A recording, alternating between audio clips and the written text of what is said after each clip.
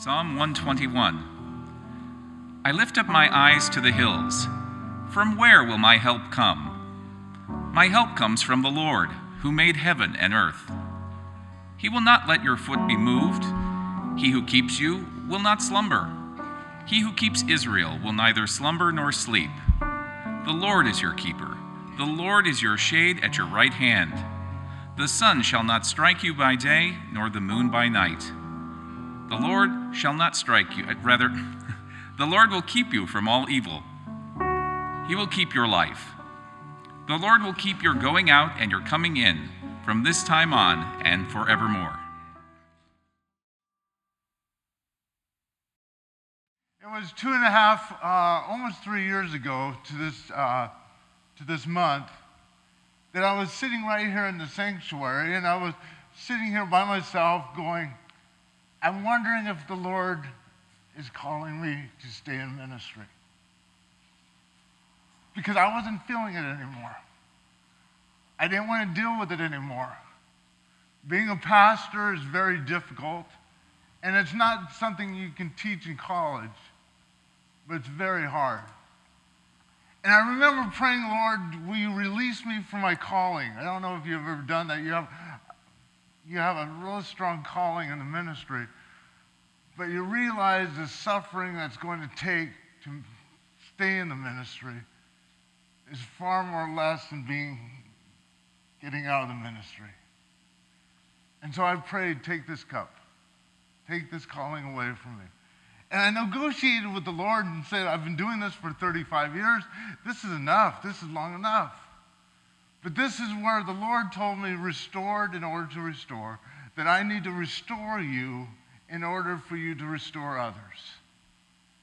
And I looked on how much it would cost me emotionally to be restored. And I go, that is a lot of suffering. There's a lot of anger. There's a lot of brokenness. There's a lot of bitterness. There's a lot of stuff that's not honoring God. And so when I took this road to being restored, it was difficult. And it's very difficult for a lot of us. But it's very fascinating because in those 2 years, then I've taken the church into what's called Restored in Order to Restore. And this month we're up to a year of restoring the people in this church. 2 years. God told me 2 years for me, 2 years for the church, 2 years for the facilities. And so we're 1 year into it. And I remember now that, man, I suffer because not only that watching you guys going through restoration when it comes to emotional healthy relationship class or when it comes to the grace track, it's putting you through a lot of stuff too.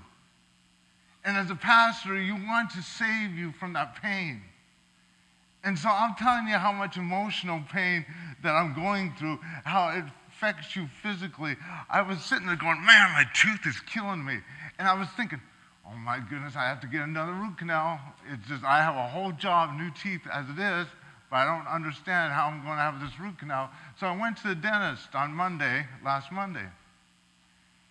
And I was going, over dramatizing because I don't handle pain very well. So I go, can you take an x-ray of my mouth here because it's killing me? So she took an x-ray and she showed me and she goes, there's nothing wrong. In fact, your teeth are clean. In fact, let's clean them anyway. So she did a teeth cleaning. She called it TMJ. You ever heard of that? TMJ is a locked jaw that is caused by stress. And so there I go, I'm very stressed. She goes, yeah, you need to calm down. And I go, how in the world do you calm down? I'm stressing out because I love this church so much. And so she goes, you just need to relax. It'll go away. And this is what she said, in a month or so. I go, no, I'm not waiting a month. So I went to urgent care. And I said, my jaw, this is how it was on Friday. My jaw is hurting me, and it really hurts, and I have to speak on Sunday. You go, you sound like that all the time, Kevin. That's fine. No, thank you for the ones that have hearts. So they gave me, he said, look, I'm going to give you 800 milligrams of ibuprofen, but I'm going to give you this to relax the muscle, but I'm going to give you this And this medication, you know it's good when you have to sign for it and you have to show your ID. You know that's strong stuff. And so on Friday, I go, shoot, I'll take it. So I took the 800 milligrams, I took the other pill, and I took the other pill. Boom, boom, boom. Because I have no self-control and I don't like pain. Ooh, I was loopy. In fact, one of them says, if you take it, do not drive. As a pastor, if you take it, do not preach. Because you're not going to make any sense. And so now I loosened up a little. Now there's good suffering and there's bad suffering. I want to show you this because I've noticed this. The more suffering that I go through, the more I love. And the less I love, the less suffering I go through. And what's fascinating to me, that when I was young, I used to wear a t-shirt that said I could care less. And the reason I wore it is because caring hurt. Love hurts. The deeper you love somebody, the deeper you love a church, the deeper you love people, the more hurt you go through, right? And so when you love deeply, you hurt deeply. And so this is where you can't avoid the pain. I put this on the screen. There's what we call legitimate suffering.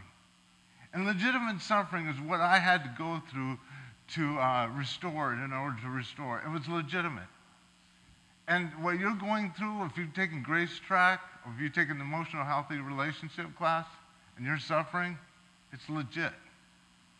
Because you go through tremendous amounts of suffering before you see a breakthrough. And there's a tremendous breakthrough that a lot of us are about to see in our own lives. But in the midst, it can kill you. It can destroy you. And so this is what I thought the psychologist Carl Jung said. He said, neurosis is always a substitute for legitimate suffering.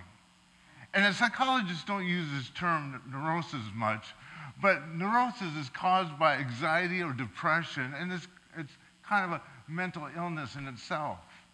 But it's really the fear and avoidance. Like when I wanted to quit 3 years ago, I wanted to avoid this. I didn't want to deal with this pain in myself. I didn't want to deal with this. I wanted to go off to an island somewhere and just pretend everything is perfect, instead of dealing with some real hurt in my life. In fact, if you look on the screen, in other words, the attempt avoidance of legitimate is necessary suffering that comes with being human leads to unnecessary suffering. So me trying to avoid suffering will lead me into more suffering. You know that, when you don't want to deal with something, and then it just leads to more suffering. You just postponed it. In fact, if you look, we're talking about Jonah, and it was interesting because Jonah was a person that really tried to keep control. And so when God told him, I want you to go to Nineveh, basically he didn't want to deal with his own self. He hated the Ninevites. He had a prejudice against those people. So instead of dealing with his own pain, he decided to run away from his own pain. And he said, no, I'm going in the totally opposite direction. And what happened, he ended up suffering 10 times more than if he just dealt with his own self. And so this is where I left you last week when it came to Jonah saying, throw me overboard, I want to die. It says this, Jonah chapter 1, verse 17. Meanwhile, the Lord provided great fish to swallow Jonah. Jonah was in the belly of a fish for 3 days and 3 nights, and Jonah prayed to the Lord, his God, from the belly of the fish. I called out to the Lord in my distress, and he answered me from the belly of the underworld. I cried out for help, and you have heard my voice. So basically, Jonah wanted to die. He didn't want to deal with his own issue. He'd just rather die. But it's interesting to me, I'm thinking, why didn't God just pick him up right out of the boat, fly him over like Superman, and drop him into Nineveh? Why didn't he do this? But no, he allows him to be thrown overboard, and he wants to die, but then God sends a fish. This is the worst way to die, don't you think? I mean, think about it. Have you ever had someone burp right in front of you? And you go, oh, seriously, man, good night, brush your teeth. Am I the only ones that have that? Okay. And can you imagine being in the belly of a fish? How that would smell? And I don't like going fishing at all. My dad took me fishing when I was 7. I never went fishing since. I don't know. I have daddy issues, whatever it may be. I hate the sign of fish. I hate eating fish. I hate how fish feel. Imagine you are in a fish, and that fish is probably eating other fish. There's no way in the world I would survive on this. And so look on the screen. Jonah did what a lot of people do when they realize their attempts to avoid necessary suffering through their own controlling behavior has led them into a worse unnecessary suffering. Jonah finally cried out and asked for God for help. You notice you do that when you ask for help from God. So was that your last moment? I've tried everything else, and I'm going to try God now. You notice that? I don't get it. It should be your first thing, but we wait until the last thing. In fact, if the psalmist, we had someone read the psalmist, I want you to read this. I want you to look at this. I lift up my eyes to the hills. From where will my help come? My help will come from the Lord who made heaven and earth. So his eyes were focused on himself. I can figure this out. I can do this like a lot of us. But then the psalmist said, my eyes need to be focused on the above, my God. You know, somebody told me that I've noticed that basically I have white spiritual privilege. Never heard of that one, did you? Think about this. Because when I was a missionary, when I was doing Sudan, man, those people in Sudan really knew how to trust God for everything. But when I have white American privilege, I have tendency to depend on my own resources rather than God. You see what I mean? And so when we do this, when my walk watching the Sudanese people, man, there was a miracle after miracle in those people's lives because all they had was God. They depended on God for their daily bread. They depended on God for everything because they had no resources what we Americans have. And so this is hard because if you look at the psalmist, this is a very mature statement and very wise statement. And so instead of, when I stop looking at my own resources, it requires a spirit of humility. We in America have a pride problem, entitlement problem. We really do. And so therefore to totally depend on the Lord requires the spirit of humility within us and for pride to leave. In fact, back on the screen, a wise person will have figured out probably through a lot of failure and unnecessary suffering to look to God for help in times of trouble. Jesus himself, who was baptized, we had the privilege of doing a baptism last week. He was thrown in the wilderness to be tested. In fact, in Luke chapter 4, 1-2, it says, Jesus, full of the Holy Spirit. This is neat, because full of the Holy Spirit. When you imagine being full of the Holy Spirit, you imagine like life is chilled. I'm full of the Holy Spirit. Everything's going well. Not for Jesus. Because follow me. Jesus, full of the Holy Spirit, returned from Jordan and was led by the Spirit in the wilderness, where the 40 days he was tempted by the devil. How in the world does that work? I'm struggling with my walk with God, and I'm filled with the Holy Spirit, and I'm going through the suffering. So they kind of go together. This has happened right after his own baptism. After God said, this is my son whom I'm well pleased. Boom, we went through 40 days of this crazy suffering. Follow me on the screen. In our baptism, we repent, trust, and follow Christ, and our name a beloved child of God, which is our true identity. After our baptism, that commitment and true identity will be challenged. That is called spiritual warfare. Jesus provided a great example of how to respond to spiritual warfare. Jesus did not rely on his own coping mechanisms. Jesus did not rely on his own rationality. He used the powerful spiritual weapon against devil's spiritual weapon. His battle was here. It wasn't within the flesh to defeat and overcome overcome the devil. Look on the screen. The most powerful spiritual weapon in overcoming the forces of evil is to agree what God says about you and what is true, says about what is true. That requires humility.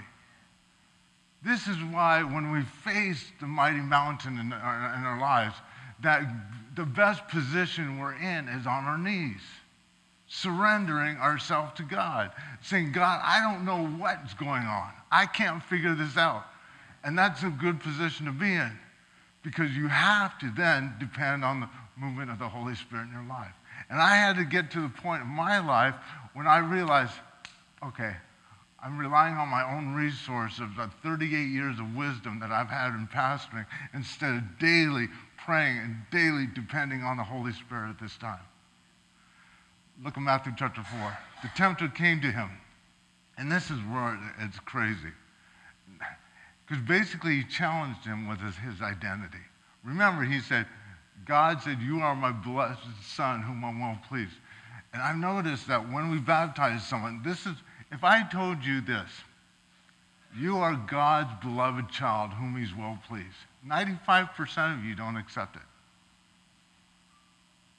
I guarantee it. Because when I tell people in counseling, they go, why is that so hard to grasp?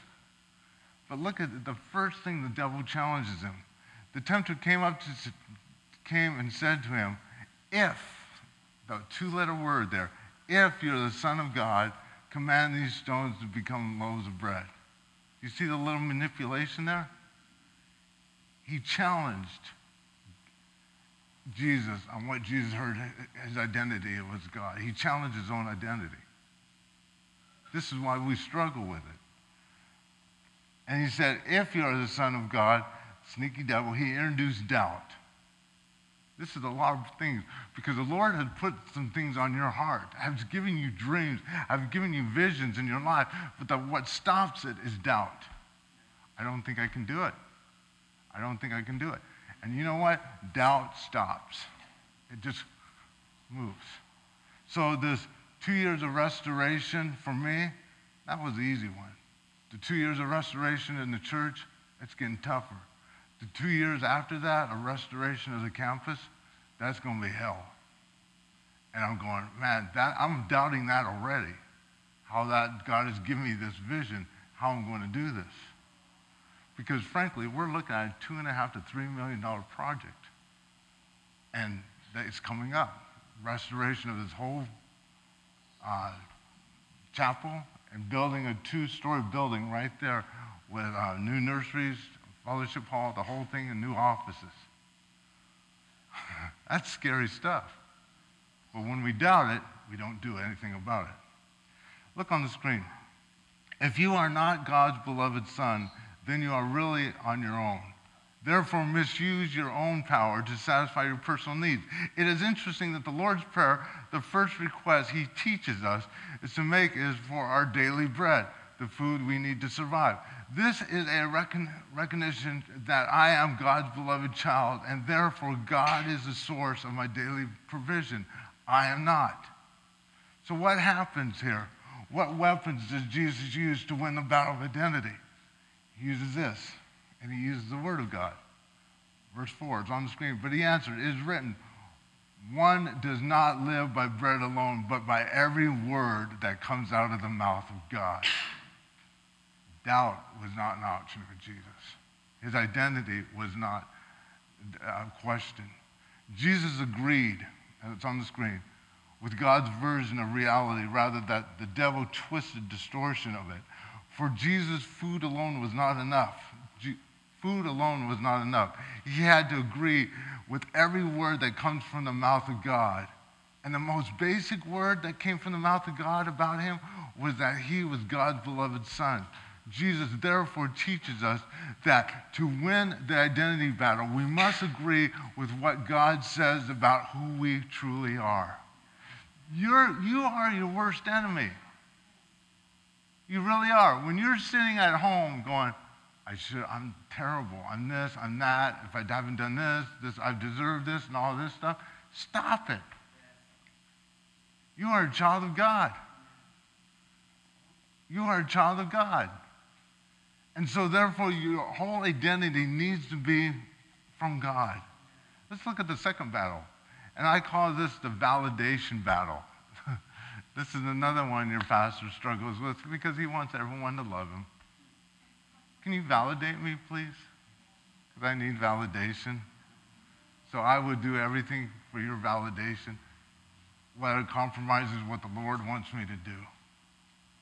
Validation's hard, and that's the second battle, and about the devil's strategy for Jesus to seek validation. This is what he's trying to get Jesus to seek validation. Look at verse 5. Then the devil took him to the holy city and placed him on a pinnacle of the temple, saying to him, "If you are the Son of God, throw yourself down, for it is written, he will command his angels concerning you on their hands, and they will bear you up, so that you will not dash your foot against stone." Basically, he says, dude, if you come down like Superman, validation all over the place. You're going to get it. And he goes, okay. Because you notice when you get validation from your boss or validation from someone at church or someone at work, that validation can go just as fast as it comes. You notice that? You go, you're the best employee of the world. Hey, thank you, man. You really saved us. And then the following week, it's a whole nother thing. That's probably how Reuben and Brooke feel. Yeah, that's what happens to us, you know? And so this is where that everyone, he's talking about we need to seek validation from other things. And so watch in verse 7. Again, it is written, do not put the Lord your God to the test. This is what Jesus said on the screen. Jesus rejected the devil's lies about the need to seek validation. Jesus agreed with the fact that God had not only declared him to be a beloved son, but also declared that God was well pleased with him. And what God says about Jesus is also true for us. When God created us, God declared that we are supremely good, and in us, he is well pleased. We do not need to seek validation from others because God has already validated you. You know how much emotional energy is to seek validation? And all of a sudden, you're at work, you're one way, at church, you're another way, at home, you're another way, all seeking validation. We don't need to do that. It's too much energy here. Back on the screen. We think God is in the business of using power to validate our egos. When we involve God in trying to put a stamp of approval on our egotistical games, it never works out. God's power does not serve the ego. It functions in the service of love. This is where we get messed up. And so we look at the final battle that was fought against the devil, and that's a battle of what we call the worship battle. To understand this, we have to have a basic definition of worship. Here's the basic definition. It's on the screen. Worship, to ascribe worth or worship, and to regard with the highest respect and honor or devotion. Let's simplify it. Back on the screen. There really are only two things we can worship. We can either worship God or ourselves. Our basic temptation of the devil is to replace the worship which rightly belongs to God with self-worship. And that's what the devil tries to do with Jesus. Take a look again, verse 8. Again, the devil took him to a very high place on the mountain, showed him all the kingdoms of the world and their splendor, and said to him, all these I will give you if you fall down and worship me. So he's trying to play a game with him. And you might say, wait a minute, Kevin. Doesn't we struggle with not worshiping the devil, but worshiping ourselves? Because when we worship the devil, it's like we have a pentagram put on our chest and all this stuff, and we drink blood. But the thing is, Satan's strategy is not really him getting you to worship him. It's getting you to stop worshiping God. And so if we can worship ourselves and depend on ourselves fully, and I can get myself out of this, I can do that, then we end up worshiping ourselves. And we got to be very careful with that. Because God will allow it. Go. It's up to you. You can worship me or worship yourself. And so here's the answer that I'm looking on the screen. Satan gets us to bow down to him by bowing to ourselves and the demands of the ego. Here, Satan is ultimately trying to get Jesus to serve himself rather than obey God's Father's will. This is interesting because this is a tough one all of us struggle with. In fact, Dallas Willard says this: underneath is all the radical evil of a human heart, a heart that would make me God in place of God. This is where a core worship battle, what we struggle with. Because when I get mad, when I get frustrated, when I get pissed, it's about me, right? It's about my anger. It's about my things. And so therefore, when the ego kind of removes out of a marriage, out of a relationship, out of a church, you will watch the unifying power work together in the Spirit of the Lord when we get our egos out. It's not about us, but it's about the Lord. And so, back on the screen, is a battle over who gets to sit on the throne of our hearts. Will it be me or will it be God? This is hard because this is a daily battle that your pastor struggles with. Because I can guarantee you, I was on the throne 3 years ago. I was on the throne of my own. And that's why I was discouraged.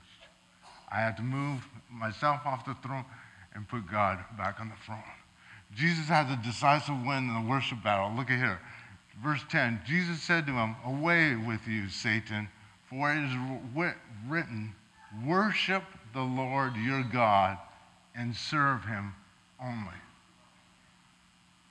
Who needs to be on your throne? God. Whatever you're facing, whatever you're dealing with right now, who's on the throne? Are you trying to figure this out? Or are you going to allow God to try to figure it out? Because here's the problem. When you're going, we trust God for about a week, right? And then we go, this is way too long. God's working, you just don't see it. God's moving, you don't see it. But what happens, you go, okay, I'm going to take it over and I'm going to say, move God off the throne. I'm going to sit on the throne and I'm going to say, this is what needs to be done because I'm right and everyone's wrong. And my ego gets puffed up because I'm hurt and I'm discouraged. And then you just took over. Then you're in the belly of a well and you're going, geez, just be obedient. Keep God on the throne. Stop running away from him. James chapter 4, verse 6 through 7 says, but he gives us all the more grace. Grace track. Therefore it says, God opposes the proud, but gives grace to the humble. So in Grace track, if you embrace grace, it's through your spirit of humility, not through your pride. See? You know, Brooke wrote Grace track. So if you have problems with him, he's on his own throne. He wrote it. No. Grace track would challenge the bejeebers out of you. It would just challenge you in every aspect of who you are. And then if you can survive that, go to the emotional healthy relationship. You ask the people that have gone through that class, that is a tough class. And it's a tough class. And we've had people walk out of that class and then come back to the class. I mean, it's just a crazy class. You ask Dana, you ask Renee, you ask Martin, you ask Maria how that class was. They'll be honest with you. That's a tough class.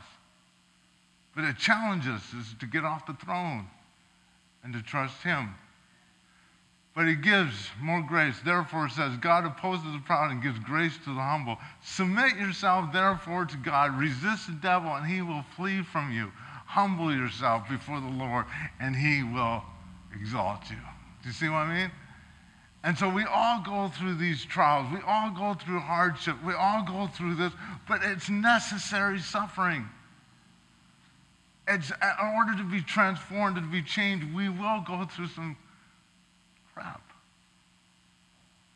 Back on the screen. When we, like Jonah, find ourselves in the belly of a beast, it is an opportunity to learn humility. It's an opportunity to let go of the way we want to define ourselves and to allow God to define us. It's an opportunity to stop feeding the ego with attempts of validation and to be content in the knowledge of God's validation of us is enough. But most of all, it is an opportunity to dethrone our egos and put God back in the rightful place of being the only God to which we will bow.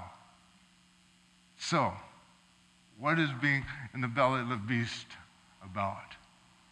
How can this suffering, because many of us are in the belly of the beast now.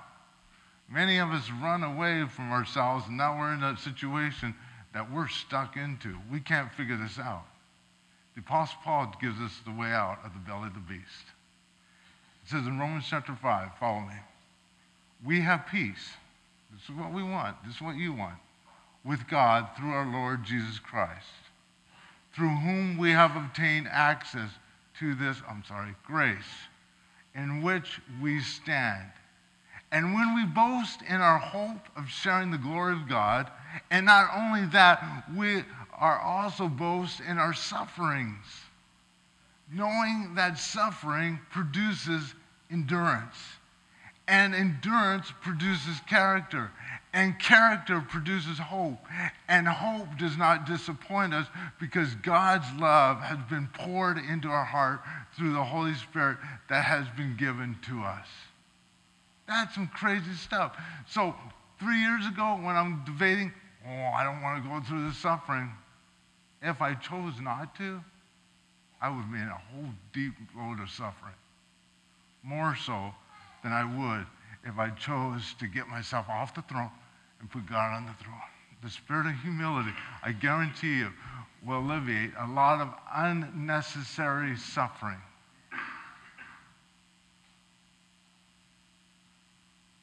Back on the screen. Our suffering in the belly of the beast is meant to be a love education. It's meant to empty us out of ourselves so we can be filled with God's love.